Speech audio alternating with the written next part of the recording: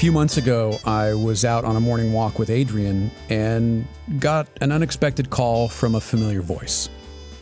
Since then, we've spoken a few times and thought, why not roll tape on one and see where it goes? Today seemed as good a day as any to do just that. Here's a brand new conversation between me and Bill Wadman.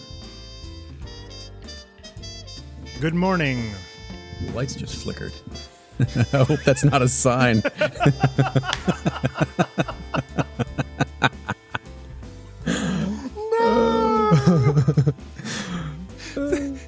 All the power in Jeffrey's it goes out at the same time. Yeah. What happened?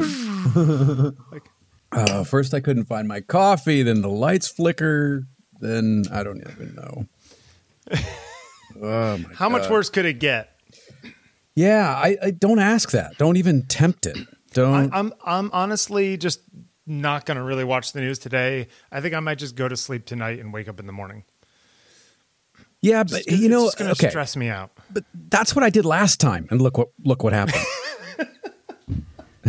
Okay, but yeah. Somehow it's my fault. Had I stayed up. Okay, the only thing that makes me feel better about all of this, and I don't want to spend the whole time talking about the election, but just one thing to say is that I was listening to Nate Silver was talking last night on the last podcast they're doing before the election. Right. And he says, look, Trump won a very, very slim election last time.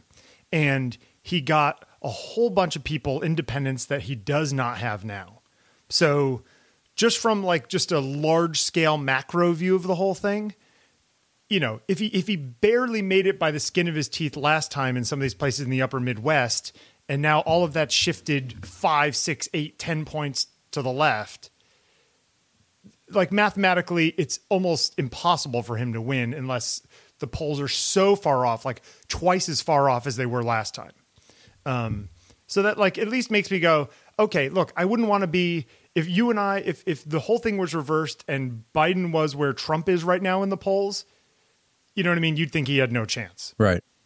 So that gives me at least a little bit of, okay, just breathe for a minute. Don't freak out.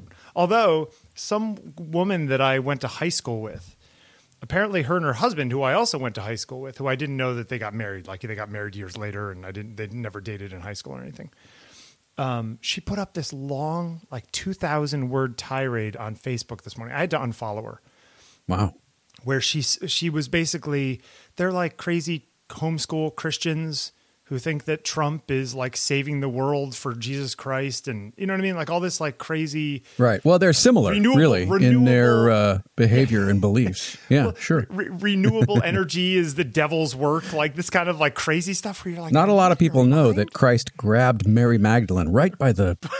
You know, I was actually going to look up Antichrist today because I think Trump actually fits the general description of the Antichrist. Don't do that. No, he gives you everything you want, not realizing that he's using you the whole time. Don't give him any more power. Don't. I think it's like Beetlejuice. If you say his name 3 times, then he sticks around for another term. You know, we watched that the other night, Beetlejuice. Does it hold up? No. Yeah. Well, Michael Keaton's great. The first half of it's pretty great. The 2/3 to the end, the third act is not great. You know what I never liked really about that flick? The dance at the dinner table, the song and the dance. At the dinner table. That's the part everyone else did like. Yeah, I don't like that. Actually, the thing that bothers me, there's a scene where they're cutting, they shrink down to the model size and they're digging Beetlejuice up. In the model, and they're pulling cardboard and foam and whatever it is, and some of the cardboard has writing on it, which it wouldn't if it was that size. Yeah, if that was that small. I mean? Yeah, it wouldn't be that small. That breaks the Catherine O'Hara is fantastic in Schitt's Creek. If you have not seen Schitt's Creek, I have not watched it. I've heard really good things. Here's my question though: is it cringe comedy or is it good comedy? You know both. Both. Okay. Both. Yeah. It took comedy. It took us the first season and a few episodes to really get into it. All through the first season, I was like, I don't know if I like this. Because I had expectations about what it should be or what I thought it was going to be.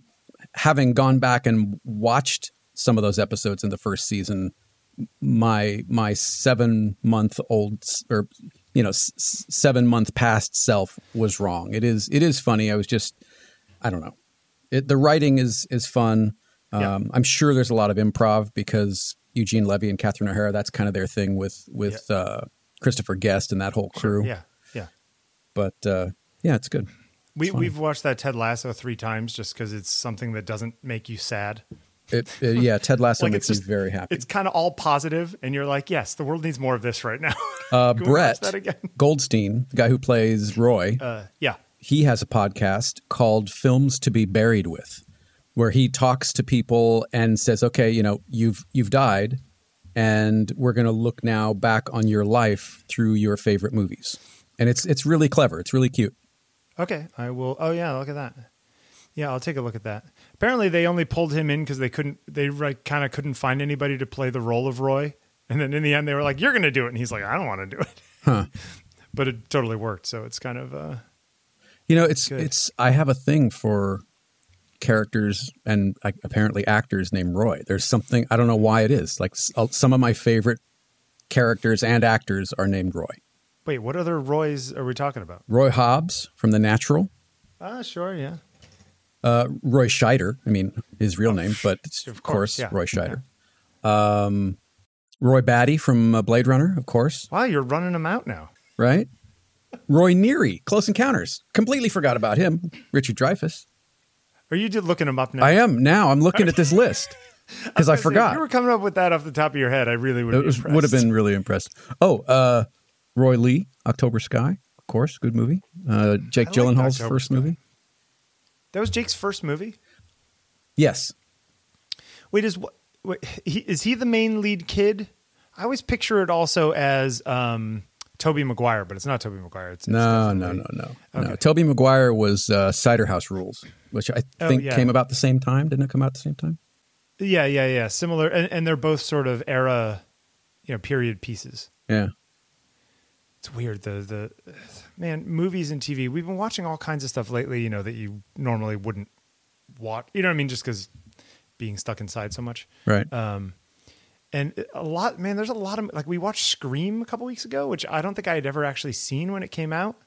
And, Is that the one with the girl from Party of Five? Yeah. Neve Campbell? Neve Campbell? Is it Neve or Nev? Which is I don't know. One of those. Anyway, yeah, it's her and a bunch of other people, a bunch of other sort of famous-y people, Matthew Lillard and Drew Barrymore. Oh, Matthew Lillard, a serial killer from Hackers. Yeah, serial killer. Like Fruit Loops. Oh, what a movie that was. Lord Nikon. Oh, my God. Sure, yeah. Oh, my God. There's still something about that movie that makes me feel okay, though. Yeah. I think there's that one scene when they're doing the competitive thing back and forth where they're in Chinatown and it's it's like them in Chinatown. And I think Jolie's hunched over a laptop in a seductive hot way. And they're all standing around looking away. And everyone just stands still and they just pan across it like it's a diorama. Mm. And it's actually a really beautiful shot. And every time I see it, I go, man, that was a good idea. It just kind of looked cool. You didn't have to have them doing anything. You moved the camera instead of moving the acters, Anyways, Fisher Stevens, The Plague. Has Fisher Stevens done anything? You know what? He other than theater. Break up with Michelle Pfeiffer because he thought he could do better.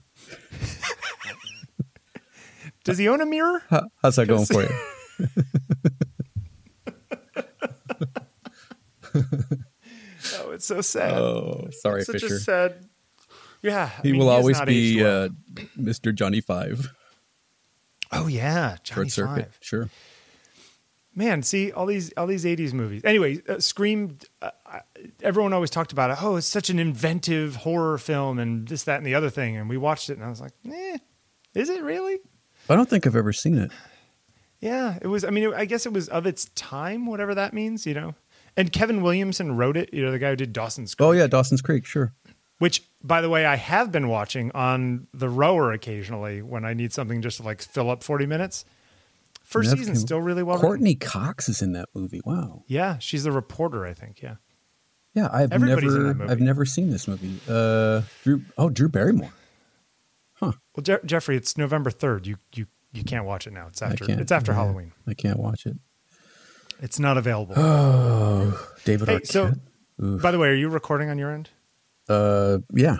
I was looking at, so there's that, I might have mentioned it a million years ago because I got it a few years ago, that David Hockney book. It's like a history of pictures, which is actually really good. It's like him and this other guy, and it's just them bouncing back and forth, like writing a paragraph apiece with I think they just did an interview with these guys and transcribed it. But whatever they're referring to, if they're referring to some painting or some photograph or some whatever, they stick it in the book. It's like a picture book. So you're reading it and everything they actually mention and are talking about, you can actually see like on the next page or on the page. Wait, which is it? Hockney Pictures? History of Pictures, I think. History of Pictures. Hold on, I'm looking it up. Oh, okay, here we go. History of Pictures for Children? No, let's see. Oh, they have a children's version of it. Okay, History of Pictures from the Cave to the Computer. Okay, I got it. Yeah.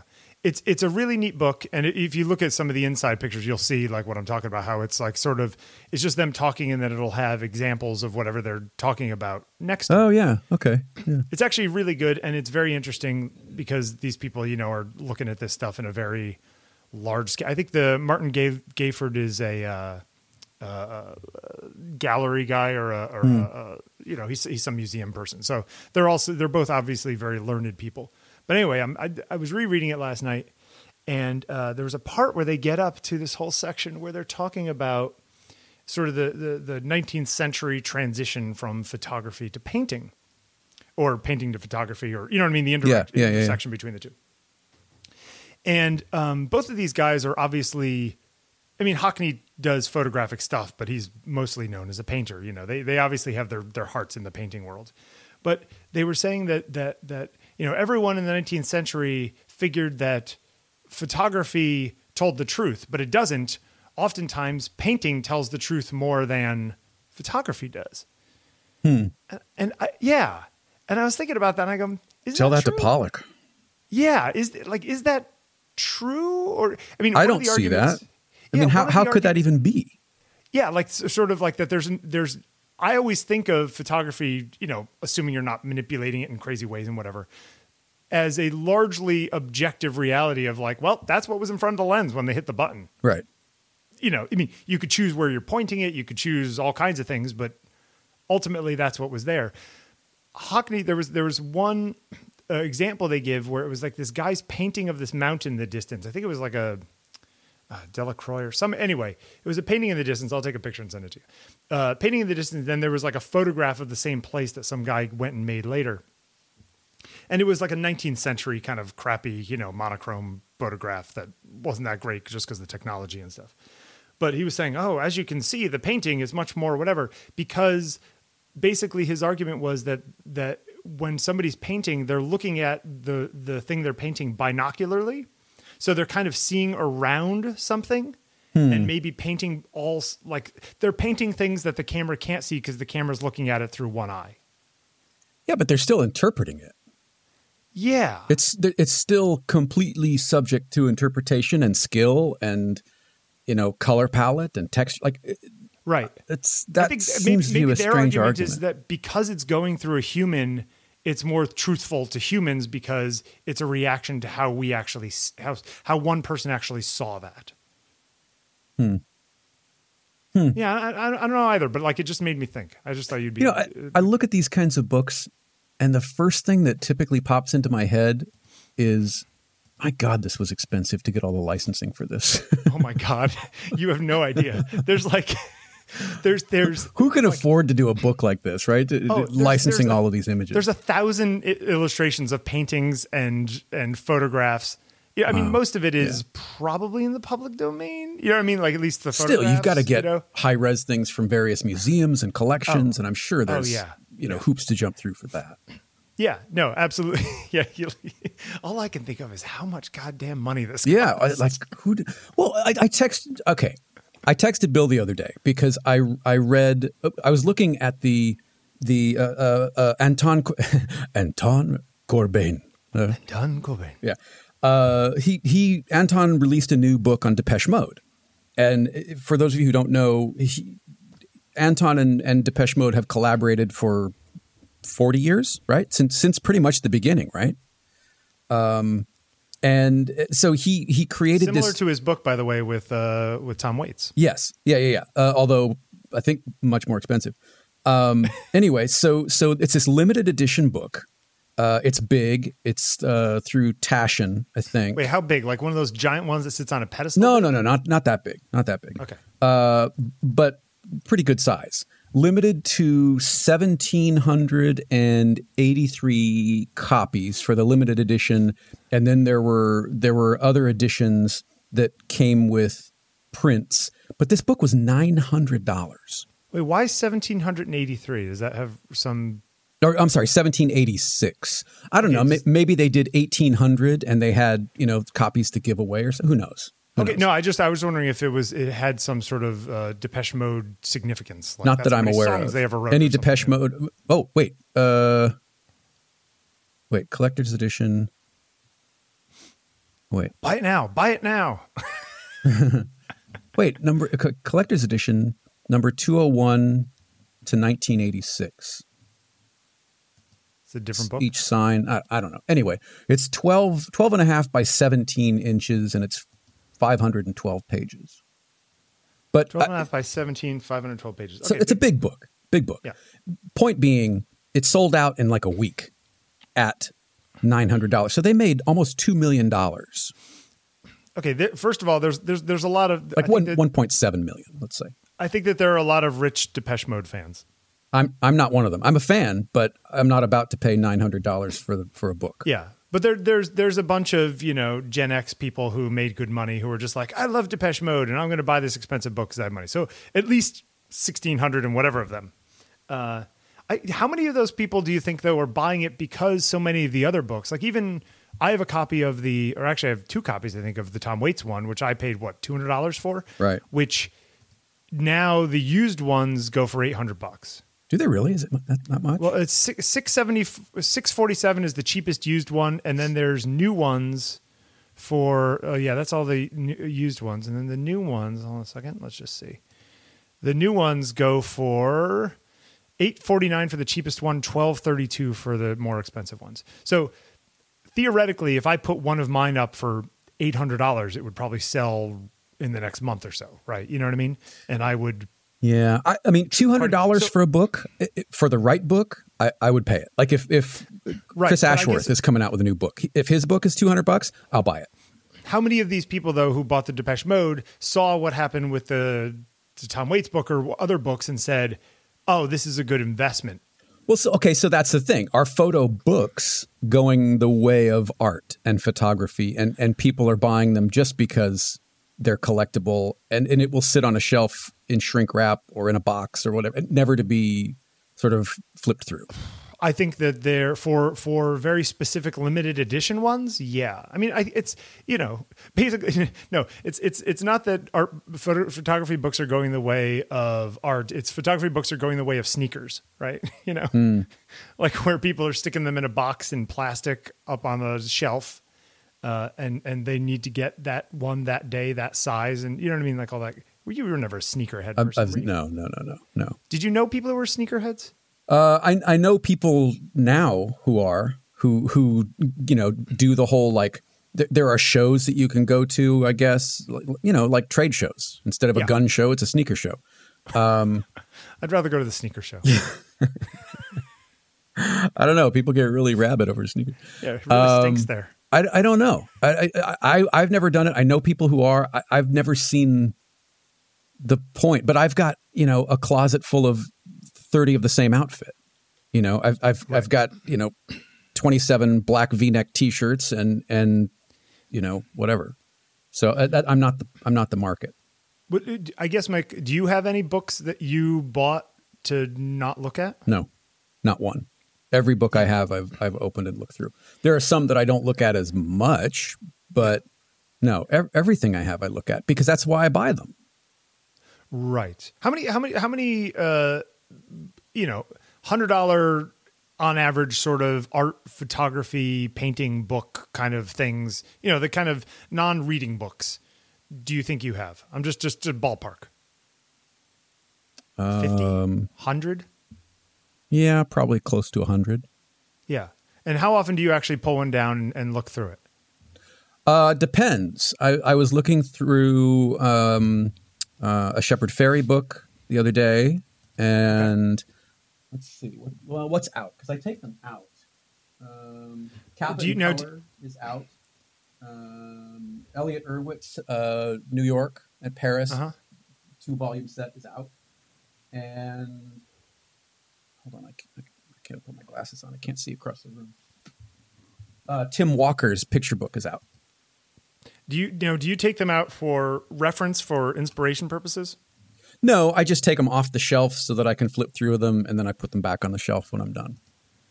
Oh, interesting. Or sometimes I'm looking for a specific thing. With the Shepard Fairey book, it's Supply and Demand is the book I was looking at. And it's just because I watched this little mini documentary about him the other day and was reminded about how complicated his process is and how many steps and layers he goes through to get to his final pieces, his originals, not his silkscreens. And I just wanted to go through and look at some of them again, because if all you've seen, we're talking about Shepard Fairey, Obey Giant, if all you've ever seen are his screen prints, you're missing out on a ton of detail that he puts into his original collage pieces. He makes all of his own source material and then makes his own collage paper from that source material, and then stencils and paints on top of that to create more sort of background material before he ever gets to the main sort of focal point of the piece. So there's just a ton of stuff going on, and I have and have That's had right up your alley too. Yeah, I've had an enormous amount of respect for him for years. He's one of those people that I feel kind of bad for him, because in most of the interviews that he does, it starts with, well, how did you get into this? Why stickers? Why, blah, blah. And he's got to tell that same story about, my friend wanted to learn how to screen print and want to make stickers. So I told him, like, that whole thing. So I think he's got enough money. He can deal with the pain of having to do that. Well, it's just lazy on the part of people who. Well, that's the case of interviews with so many people, right? Quit it. Stop asking the same questions. Stop it. Yeah. Does he have a team of people that do some of his work for him? Yeah. Yeah. Because he's got Studio One is their gallery space, and then his actual workspace is called the Deuce, and he's got he oversees everything, but he's got people doing some of the process work behind the scenes. Yeah, because especially a lot of this stuff is very labor intensive. Absolutely. Yeah. Hand cutting all these little stencils he's not sitting there with an X-Acto knife on every single one of them, I wouldn't think. When they do this kind of stuff, just a quick. Yeah, go ahead. Let's say they're making 200 of some poster, right? I've got that Strummerville poster up on the wall, actually, that I bought a couple of years ago for Heather. That at the beginning of all this, I was like, I should let's get these things out of the closet and actually put them on the walls during the Corona, So I ordered some frames and we put some stuff up, and that's one of them. Is it the one where he's got kind of his hands crossed in front of him? That one? He's holding a guitar. Joe Strummer holding a guitar. It's this Strummerville. It's red background. I'll find it and send you a thing. Strummerville. That one. Okay, I got that. Yeah, I got that. Yeah. Okay. And so he's making something like that. He's making, 200 of them or whatever it is, right? So this is maybe 4 or 5 colors, something like that. Yes. You know what I mean? Layers, somewhere around there. Is he doing 100 of them, or all of them with the first layer, then all of them with the second layer? Or is there I would imagine layer 1 and then passing it to the next person who's doing layer 2, who's passing the next. I would imagine they do them all one and then all. I don't know. I've talked to him about his actual process of it, where he takes the stencils that he's cut, scans them, cleans them up in Illustrator, and it ends up being this multi-layered, super intense digital process that kind of mirrors his analog process. It's really fascinating. Oh, interesting. But does he then? And then those Illustrator files are then used to make the screens. Laser cut screens or something like that. I would imagine, or they're cut by. a lot of the stuff that he does is he's still using Rubylith and cutting by hand. But isn't it interesting though that it's not too far away from people who do contact prints in photography. Yeah, it's real similar. It's real similar. When they do the analog digital thing where they scan a thing and then put curves on it and then print it out on a acetate. Right. As kind of an internegative. Yeah, like an internegative, a digital internegative. Yeah. I had no idea that he did that. Okay. Well, see, that's interesting. Yeah. I mean, his stuff, I've never been one of those people who's like crazy drawn to his stuff, but I have a lot of respect for his work. You know what I mean? It's like one of those kinds of people. I much prefer, I respect where he's going, bringing in more colors and bringing in sort of different types of hatching and shading and that kind of thing. But I really like the stuff from like 2004 to 2009, 10, 11. That's some of my favorite stuff. And that's the stuff that I collect. Interesting. Costs a lot of money to collect that stuff now. Now it does. Yeah. Yeah. It's such a weird thing. All right. So you had his book out. Was that as an inspiration thing? Or yeah. I'm just thinking about, you know what, it's all thinking about what comes next, right? What comes next? If for you or for the world? Both. For me in the world, if it goes one way, and then for me in the world, if it goes the other way. If it goes one way, does talking about art and photography and process, is that relevant? Is that meaningful? Or does the conversation need to change if we're on our way down this weird sort of path? Or I don't know. So I'm just change to what? To become more primary? I mean, for lack of a better word, like more front lines somehow? Maybe.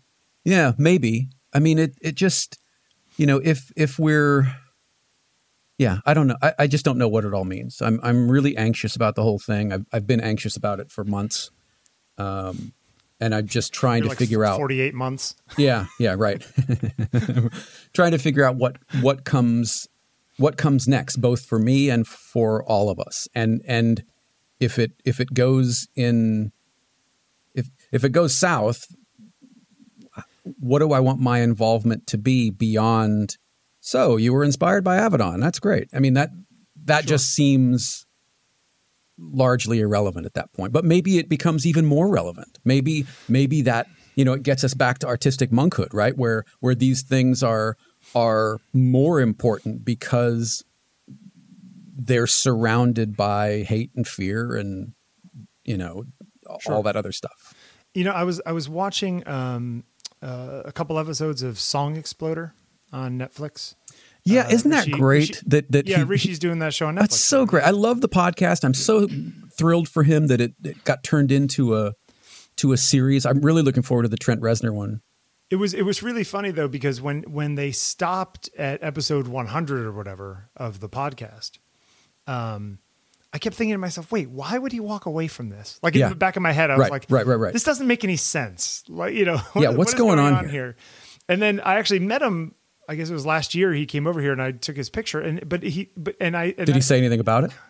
No, he didn't. Really? And well, cagey. No, but he was also in town to do a West Wing Weekly thing. So we talked a little bit about that. We talked about that stuff, which was fun. But yeah, I mean, maybe it was still like the deal was sort of, maybe they had an idea and were still pitching it around at that point. It's not like those episodes take a ton of time to do. I mean, You got to go do the interviews, and then he has teams of people. It's also interesting. He seems to have, he has like animators, working on stuff. Right.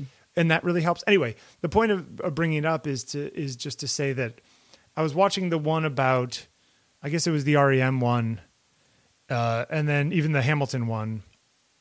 And just thinking, it kind of made me feel better to go back to what you were saying, in the sense that a single person's output or a single group's output are like, no, we sat down and we wrote this song and it became this big deal, but we were just doing it to write this song because we wanted to do something different. Because we needed it. So number 7 slot on the record needed to be filled. Exactly. And to some extent, looking at it on a more micro thing and saying, I don't need this thing that I'm doing to change the world. I just need to make it. If it ends up changing the world as you and I have always said, that's out of our control. Yeah. Right? Yeah. That the best I can do, and maybe it really isn't about thinking big and trying to change the world, but it's about not everyone, but it's about thinking small and making the thing that you're doing the best that you can do. And that's, I was listening to a one of those happiness podcasts about stoicism yesterday. Yeah, and there's a whole idea. People in love the Stoics, man. I was turned on to them by Sean Tucker, and yeah, it's a recent thing too. Yeah. And they were talking to this woman who's some PhD woman who runs the class at Yale. I'm sorry, I forget her name. Was talking to this guy who wrote this book that she liked, and they were just saying that if you go and you play a tennis match and you lose the tennis match, that's not necessarily that you lost the tennis match. What was the point of you going out there? Tell that to McEnroe. But it was for you to go. If you played better than you'd ever played before and you still lost, well, then you still played better than you ever played before. So stop, obsessing about it too much. Where's the? But that's a hard one to get to, because you're always going to think, man, if I had only done X, if I had only, I don't know anybody who can just walk away from something that they don't second guess it or think it through in their heads or go back and go, well, what can I have done differently? That's a hard one to get to for me. Oh, it absolutely is. But wait, there's something really interesting in here. Here it is. Okay, here we go. The Stockdale paradox. So James, they bring up James Stockdale, who was Ross Perot's vice presidential candidate. Do you remember this guy? Yes. He was okay. So he was a Vietnamese or a POW in Vietnam, right? For a long time. And he apparently was this stoic. Like, as he was going down in the plane, he thought to himself, the next 5 years of my life are going to suck. And the only thing I can do is basically just to answer what's right in front of me. And that's all I can do. And so when he got back, this is a Wikipedia thing. It's a really good quote. James Collins related a conversation he had with Stockdale regarding his coping strategy during his period in the Vietnamese POW camp. When Collins asked which prisoners didn't make it out of Vietnam, Stockdale replied, quote, "Oh, that's easy. The optimists. Oh, they were the ones who said, we'll be out by Christmas, and then Christmas would come and Christmas would go. And then they'd say, we'll be out by Easter, and Easter would come and Easter would go. Then Thanksgiving, and then it would be Christmas again, and they died of a broken heart. This is a very important lesson. You must never confuse faith that you will prevail in the end, which you can never afford to lose, with the discipline to confront the most brutal facts of your current reality, whatever they may be." And I was it's like, there is this certain amount of, I think that a lot of people, and I'm not saying that it's necessarily wrong, are trying to take the literal weight of the world and put it on everyone's trying to put it on their shoulders. You know what I mean? Like, I need to fix this thing, or I need to be part of the movement that fixes this thing. Maybe that's true, but you also have to understand that there are things you can control and there's things you can't control. And, maybe somebody writing a song about Alexander Hamilton or Aaron Burr, was like a moment for them, and then became a moment for other people later. It's maybe it's like I can't change the world, but I can change myself in some small way, and maybe that gets out there and changes other people. Right. And maybe that's the better way to go about it. Yeah, I mean, I've played this thing through 1,000 times in my head, and I don't know what my answer is. I just need to keep doing what I'm doing. Whether I can change that or sort of steer this in a different direction, I can want to do that, and maybe I can even do some things to encourage that. But ultimately, it's kind of going to go where it wants to go. Yeah, sure. I mean, do you think it changes at all based upon our ages? We're all 4 years older than we were 4 years ago, and you know what I mean? I don't know. I really don't know. Yeah, I don't know. Is it age? Is it experience? Is it a combination of? I think both can be true. Yeah, yeah. I don't know. I mean, I keep not coming back to, but in my head, I keep kind of thinking the old adage of, there's your rehearsal is the final performance. You know what I mean? Like Right. your life is what it is, and when it's over, you don't get to do it over again with the lessons you've learned. You know, and you know, I'm 5 now, be 46 in January. Yeah, and it's you know, and I see a lot of people around me making moves and doing things, and it's like, is that what I want from my life? What that person is doing with theirs? Like, no, okay, well then, don't worry about what they're doing, or you know what I mean? Like playing sort of these, trying to, because it's so hard to define, I think, what it is we're all trying to get out of life, or we all have general ideas of what we want to. Oh, we want to be happy. We want to, you know, do good work. We want to do whatever. But the specifics of that are a lot harder, you know. Yes, and you still end up comparing. You know you're comparing your middle to somebody else's end. Sure. It's unfair, and we do it all the time. But yeah. I don't know. You've been painting a lot more during the lockdown, right? Oh yeah, I'm closing in on 70 something paintings now. Right. I'll be, if I keep up this pace, I could get to 100 by year's end. Okay, and does that accomplishment, for lack of a better term, like do something for you? Like, does that make you Absolutely. feel different than you did before? Okay. Absolutely, because it's just doing the work. It's getting out of my own way.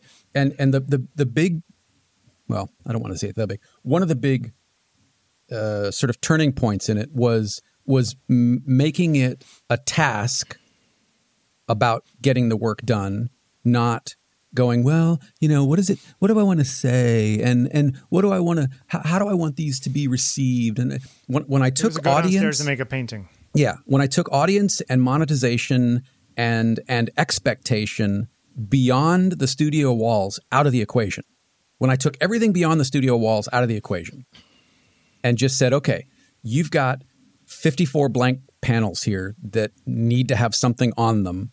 But back then, by your birthday. Right. That was the goal, I had done this one series of 12 paintings. Right.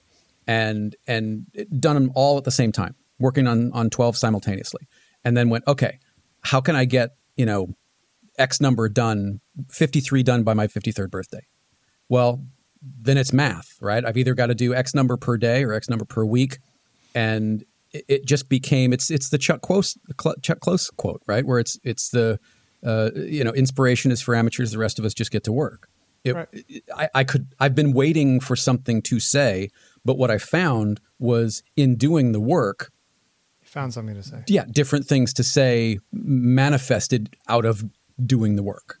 Yep. And that's continued for, you know, when did I start them? I don't know, April, May. So it's continued all through, and it works for me, making them as almost assignments, right? Yeah, sure. You know, like, look, you and your photo a day projects, your 365 projects. It's not necessary. Yes, you got to have a concept, and yes, you want to have something to say. Yes, there's got to be, you know, aesthetics and all that. But at the end of the day, being done is the important. You got to get it done. Right. Yeah. Right. And are all of those photos home runs? No. But are they all done? Absolutely. And same with these paintings. Are all of these paintings home run? Not by a long shot. Are they all finished? Yes. What would stop you from falling off that path? You know what I'm saying? Like, what's the results today?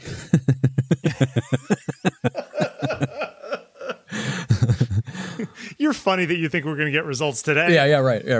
What would stop? Like, you sound good. You sound like you're activated. You sound like you're engaged. There have been other times when all of us have been deep in the thick of it, feeling good, on a high or on a roll, and then somehow stopped. I mean, for whatever the truth reason. of the matter is it is going to stop, because I work, I'm not consistent. I've never been consistent. I work in fits and starts. I work in bursts of output, and then I do nothing for a while, and then bursts of output, and then I do nothing for a while. It has been the biggest Achilles heel in all of my podcasts, is my lack of consistency. Yeah. So, you know, what do I do? Well, okay, so I've decided that that starting in 21, Process Driven, for example, is going to go to a seasonal model. There'll be 2 seasons a year, 2 batches of 12 episodes, because that's the way I work. And I've been trying to fight that for years, and it ends up, nothing ends up happening. So if I go, okay, I'm going to record with these 12 people, I'm going to go edit, sweeten, do all the effects, release them. Then I can move on to something else for a couple months, then start recording again, edit, sweeten, release. And it fits the way I work better.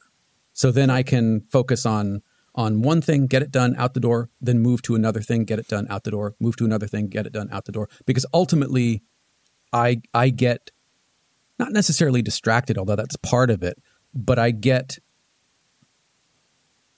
frustrated with working on the same thing over and over again.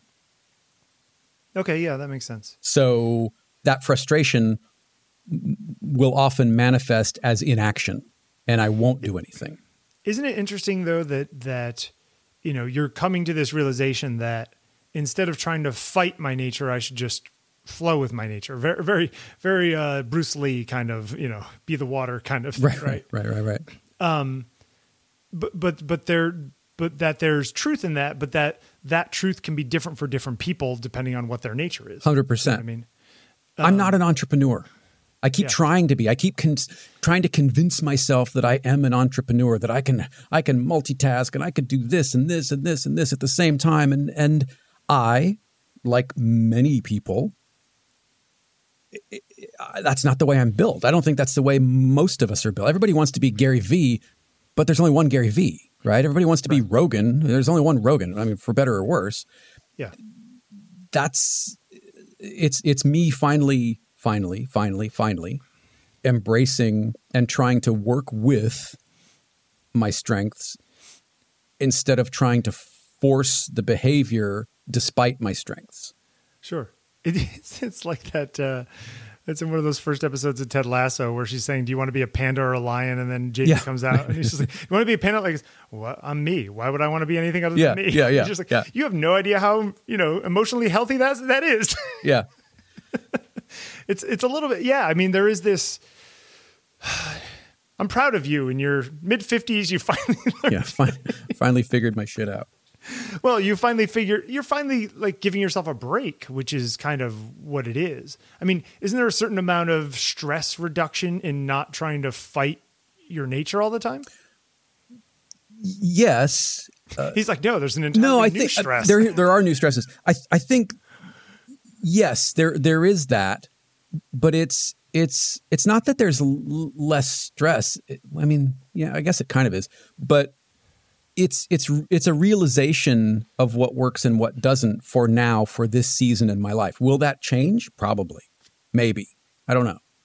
But well, I mean, yeah, you're right. There's that whole other element of this is you right now. You at 60 or you at 70 might be a different person. Yeah. And that's okay too. Yeah. I mean, it's Yeah. Sorry, we went deep on that one. No, it's stuff that I think about a lot, and I feel like despite the whole lockdown and COVID and all that, these past several months have also been, at least creatively, the most prolific of my life. Yeah. So, I have to look at why that is. And part of why that is because, well, you can't go do this or this or this. So you've got to go down and paint or go write or, just get the work done. A, so you don't go stir crazy because you're thinking about all this other stuff. Sure. But B, when you take out, and believe me, I acknowledge and I am so grateful for the position that I'm in that I can say I took monetization out of this. Sure. Yeah. I understand that is an incredibly fortunate position to be in, but it's also exactly what it took, at least right now, for me to get through it.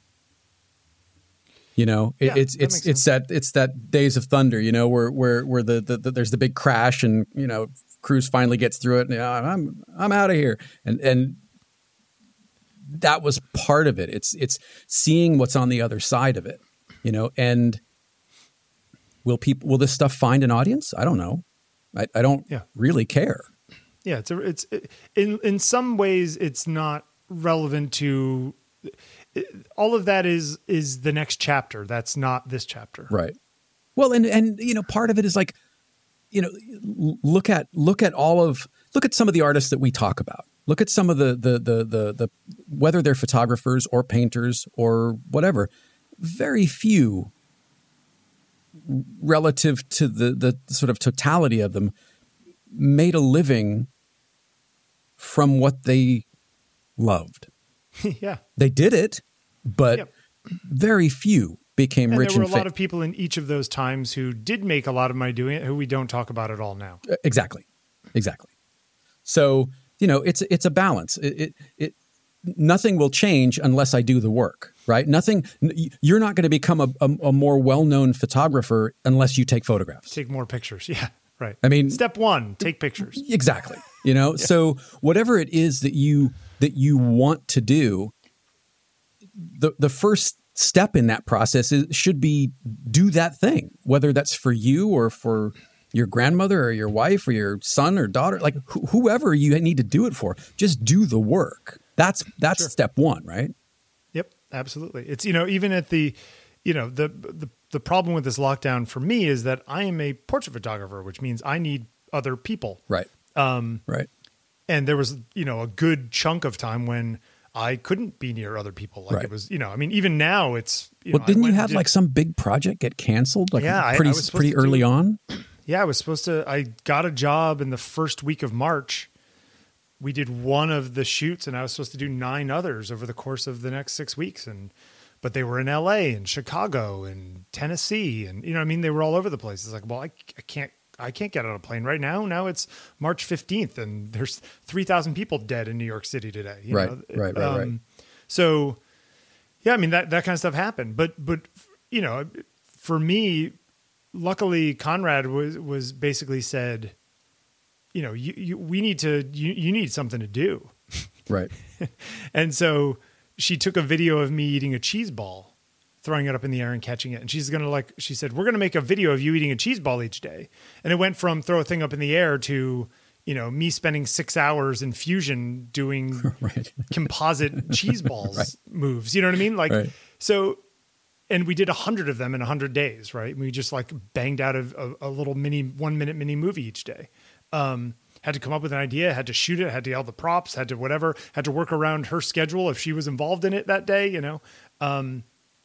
But that gave me something to fixate on, even if in the end it's just like, okay, here's a bunch of stuff. Maybe 10 of them are things that I would 10 or 15 of them are things that I would show somebody else and be just like, see, look at this great idea we had. And this is what we did with an iPhone. You know what I mean? So what is, okay. But for me, it was just doing it, you know? What does that do? Where do you see not just your career, but portrait photography? Where do you see it going?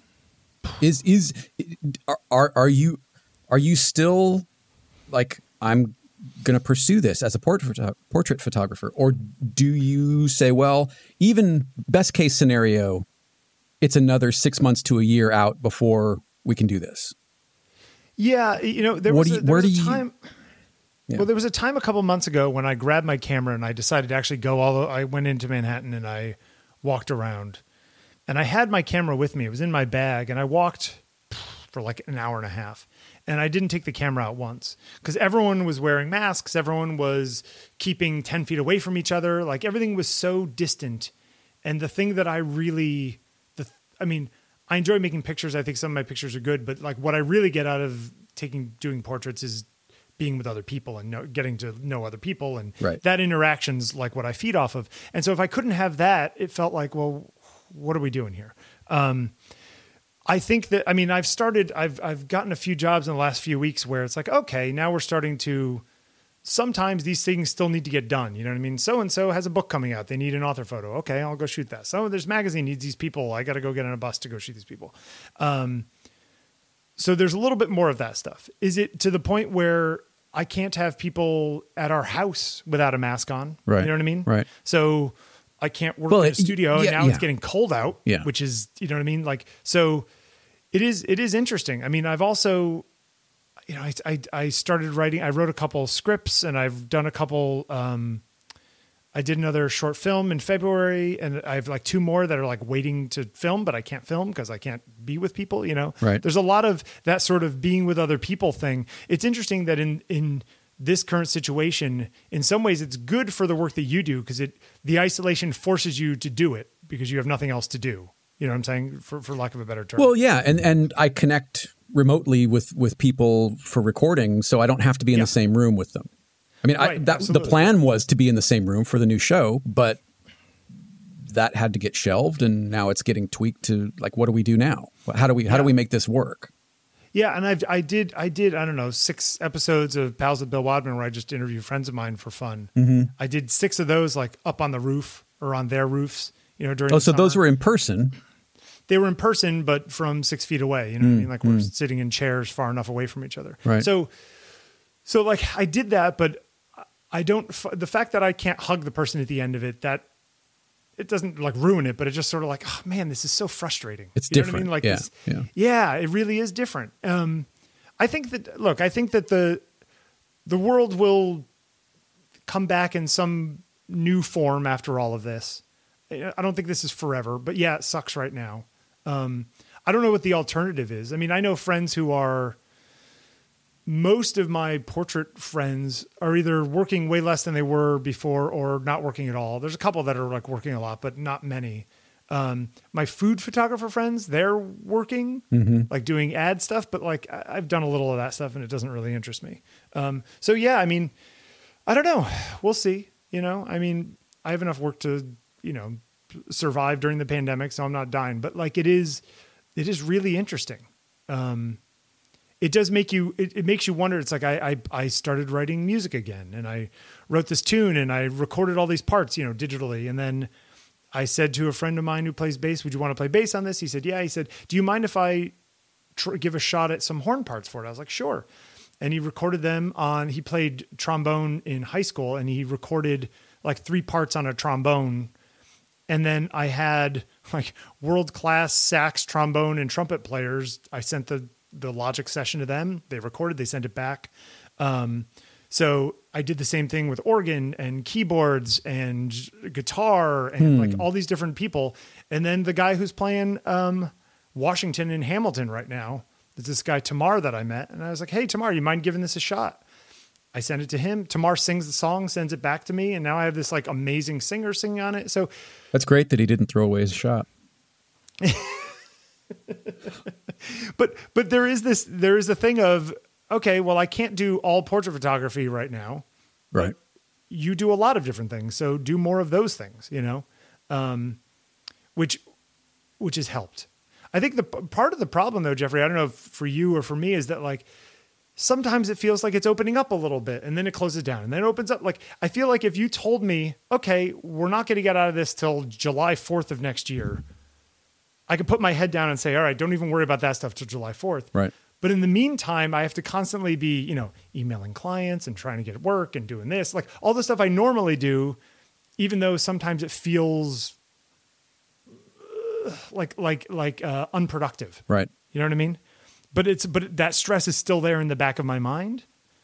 I don't know. It's just, I think it's all of the stress that all of us are dealing with through all this lockdown and coronavirus stuff. I think it's mentally really hard on almost everybody. Yeah. Even the people who don't think they're being affected more than they think, you know? Yeah. And it's not just, I mean, look, we both have friends and connections all over the world, and it's, you know, Australia's going through the same thing. The UK just entered lockdown again. Germany just entered lockdown again. They're predicting that the US is going to get worse, and that what's her name? It's not Fauci. Bricks. Yeah. You know, she just said, look, that this is going to get really bad. So yeah, my friend Sandy in the UK was up late the other night because I saw her comment on something, and I chatted with her, and I said, hey, what are you doing up? Go to sleep. And she's like, oh, well, you know, it's like this guy that she lives with, he's he had to get tested. She had to get tested. You know what I mean? Like it's, you know, so they might be inside for 2 weeks. They might be, you know, it's like, oh God, all the stress of, or, you know, our friend Bianca, who lives down the street, has to have a bone marrow transplant in December. And, you know, for the next 6 weeks is the last 6 weeks that she'll be able to go outside for 8 months. So do I want to talk to Conrad to say, look, if we all get tested, can the 3 of us pod up? Because poor Bianca is going to be alone for 8 months. Let's at least have her be part of our lives for 6 weeks. You know, even if that is some small risk to everybody, let's mitigate the risk as much as we can, because we also have to think about our mental health on top of our physical health. You know, it's really all of this is really interesting. And like you were saying about, you don't know exactly what direction your life is going to go in depending on what happens today or tomorrow. I think that's true for a lot of people. Yeah. You know, I agree. So it's, and then we also have the global pandemic. Right. And then there's the escalating climate crisis. And oh, right. Yeah. Oh, Yeah. right. And then there's still cops killing people unnecessarily. And, right. Yeah. So it's, right. Yeah, it's good times. It's, you know, I was thinking about, and I probably won't do it, but I was thinking about just going, certainly not today, but I wanted to, before today, I wanted to go down to one of the museums and just walk through an empty museum, just because that's kind of what I used to do. Yep. You know, I don't know. We went to the Met probably a month and a half ago or so, month ago, because they opened up again. You had to get time tickets. They were at 20% capacity or whatever. And just being there and walking around and going, oh God, look, beautiful art. It sounds like such a weird thing, but it could be. It's such an elitist thing. To okay, but here's the thing. Here's where it gets not elitist. Honestly, I feel the same way walking around an empty Target, or going to the grocery store, or not being able to go see a baseball game, or whatever. Just some place that you went. You know, I've thought about even just like going and wandering around the metro station, just because there's something normal about it. You know, I haven't been on a train since February. Long hair. He's wandering around the metro station. We don't know exactly why he's here. Can I get some backup over here?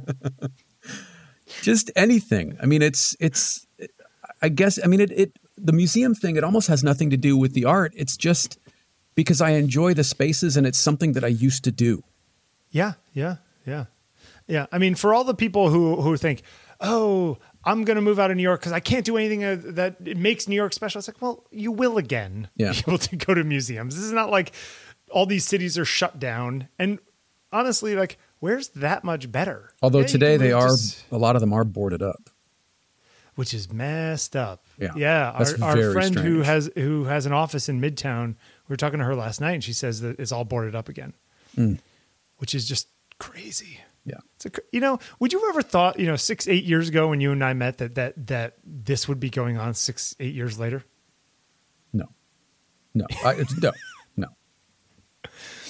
wouldn't have thought this in January. I mean, look, I think you were probably in the same boat. I mean, we thought that, oh wow, this is going to be a real bummer. We're going to listen to science. We're going to have to, knuckle down, and it's going to be a rough few months, and then we'll be back. Here we are, almost a year later, and it looks like it's going to be the better part of another year, even if they do find a vaccine to get it out to people worldwide. Well, like I've said, my mother's stuck in Thailand. So, still, yeah. I haven't seen my mother since January. Yeah. Which is weird. It's like my mother lived in another country for a whole year. Right. In Southeast Asia. Like what the heck is going on over here? But yeah, it's what is the old Chinese adage? What is may you live in interesting times or something? Yeah. They are definitely that. Was that a good luck fortune or a threat? I don't know. Here's the last question. Would you rather live in a largely uninteresting time but be unstressed and like relatively happy, or do you rather live through something? I mean, like Heather and I stayed here at in the apartment when we could have easily gone to my mother's house for 3 months. Right. You know, because we wanted to be where our friends were, and you know what I mean? And like sort of experience this, you know, as be part of it. You know what I mean? Like have that experience as opposed to sort of sticking our head in the sands and being out in the middle of nowhere. Where do you come out on that? I can't remember. I can't remember a time when I wasn't a worrier. I can't remember a time when I didn't stress about something. Yeah. So, I mean, if I'm first it was nukes and then it was aliens. Yeah, whatever it was, you know. So if I'm going to stress about something, it might as well be interesting as well. Yeah. I don't know. I mean, I think what is hard for certainly me and from a lot of people that I've talked to is the onslaught feels relentless, and it feels like it's from every angle. Yep. You know, it's Rocky 2 and Clubber Lang is just beating the crap out of Rocky. You can't even see what's going on. There's just, you know, punches landing left, right, and center. And it's foundational. It's like the stuff that's happening is like there's nothing. We're not sitting on anything and getting pummeled. It's like the floor is sliding around. Yeah. Too, yeah. You know. Yeah. And you kind of look to the left and you go, really? That's still a thing? That's happening? Yeah. And then you look to the right. You go, wait a minute. I'm still trying to process what's going on over here. Now I got to deal with that. Yeah. You think the people will like this? You know, I think we're going to get a lot of questions that, frankly, I don't think either one of us. I don't think either one of us have answers to yet. No. Look, I think if we want to talk, we talk. If we don't want to talk, we don't talk. It's like there's like no pressure, no whatever. Yeah. All right, go be safe. All right, you too. Good to talk to you. You can find Bill on Instagram and Twitter at Bill Wadman, or visit his website at billwadman.com. And if you aren't familiar how this whole thing started, visit ontakingpictures.com. You can find me on Instagram and Twitter at Jeffrey Sidoris, or on my website at jeffreysidoris.com. If you've got questions or feedback or comments, you can email me at talkback@jeffreysidoris.com. And you can get all of my shows, including Process Driven, In Between, Iterations, and more conversations like this one by subscribing to Jeffrey Sidoris Everything wherever you listen to podcasts.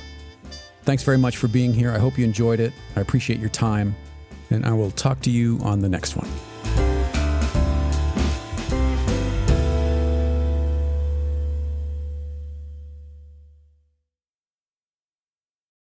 Speaking of Rocky, I watched the training montage from Rocky 4 the other day. Oh, no. And there's a scene, you know, when this is the one where Rocky's in Russia and right. working out in a barn because, right. you know, carrying like he's got his furry coat on and he's carrying the big posts, the big beams out in the snow. Yeah. Okay. So it's that whole one, but there's parts where he's like got his legs, he's hanging by his legs off the edge of a loft. Right. Where Paulie's holding onto his legs and he's doing sit-ups, you know what I mean, from like all the way down and all the way up. And then he kind of comes up halfway and just kind of looks at Paulie. And I was thinking, my God, the muscles that takes. And then it cuts to this scene where he's on his back and he's holding up, he's got his hands on the sides of the table. So the only thing touching the table are his shoulders, and the rest of his body is straight out and up off the table. Like he's lifting his entire body weight, basically, with his abs and his like core muscles. And I'm just thinking, he must have been on steroids, right? I don't know. I mean, the guy spent hours and hours and hours a day in the gym. I don't know. Did you know Paulie, the guy who played Paulie, whoever that guy is, was like 38 years old when the first Rocky was made? Are you serious? Yeah. You look at him, Jeffrey, he looks like 10 years older than us now. Wait a minute. Yeah, he was like 39 years old in 1977. Wow. Burt Young. Okay. Burt Young. Yeah. Really? Wait. Wait, do the math. I'm pretty sure. Hold on. Burt Young. He looks way older than he actually is. It's like a Wilford Brimley kind of thing. Except this one I think was more just weight and drinking. He's 80 now. Wow. So Rocky came out in what? So he was 37 years 75, old. 77? 77, I think. Wow. Right? But do you remember him where he's like bald and he's like working in the meat place? Yeah, or whatever yeah. You'd think that the dude was 50 years old then. Yeah. Wow. And I'm talking like 1970s 50, not like now 50, you know? I mean, look at the movies that this guy's been in. While Once Upon a Time in America, Pope of Greenwich Village, fantastic flick. Sopranos, the Rocky series. I mean, he's one of those like, just kind of amazing character actors that every time you see him, you go, oh yeah, that guy. Yeah. He's definitely like, we need like a Burt Young type. Yeah. And somebody says, why don't you get Burt Young? Why don't you just get Burt Young? He's still alive? Yeah. You know, that's the classic West Wing story, right? About Spencer. Right.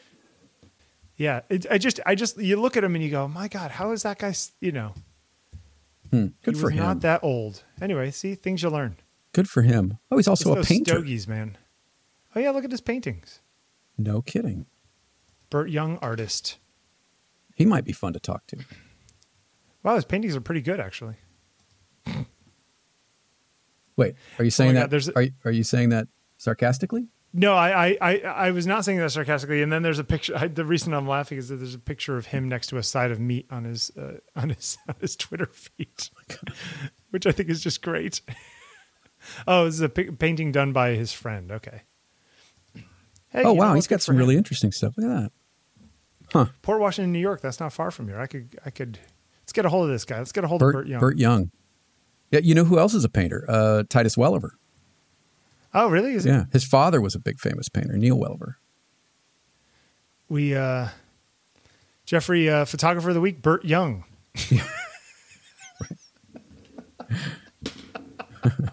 That's funny. Oh my God. All right, you think we did enough for today? I think so.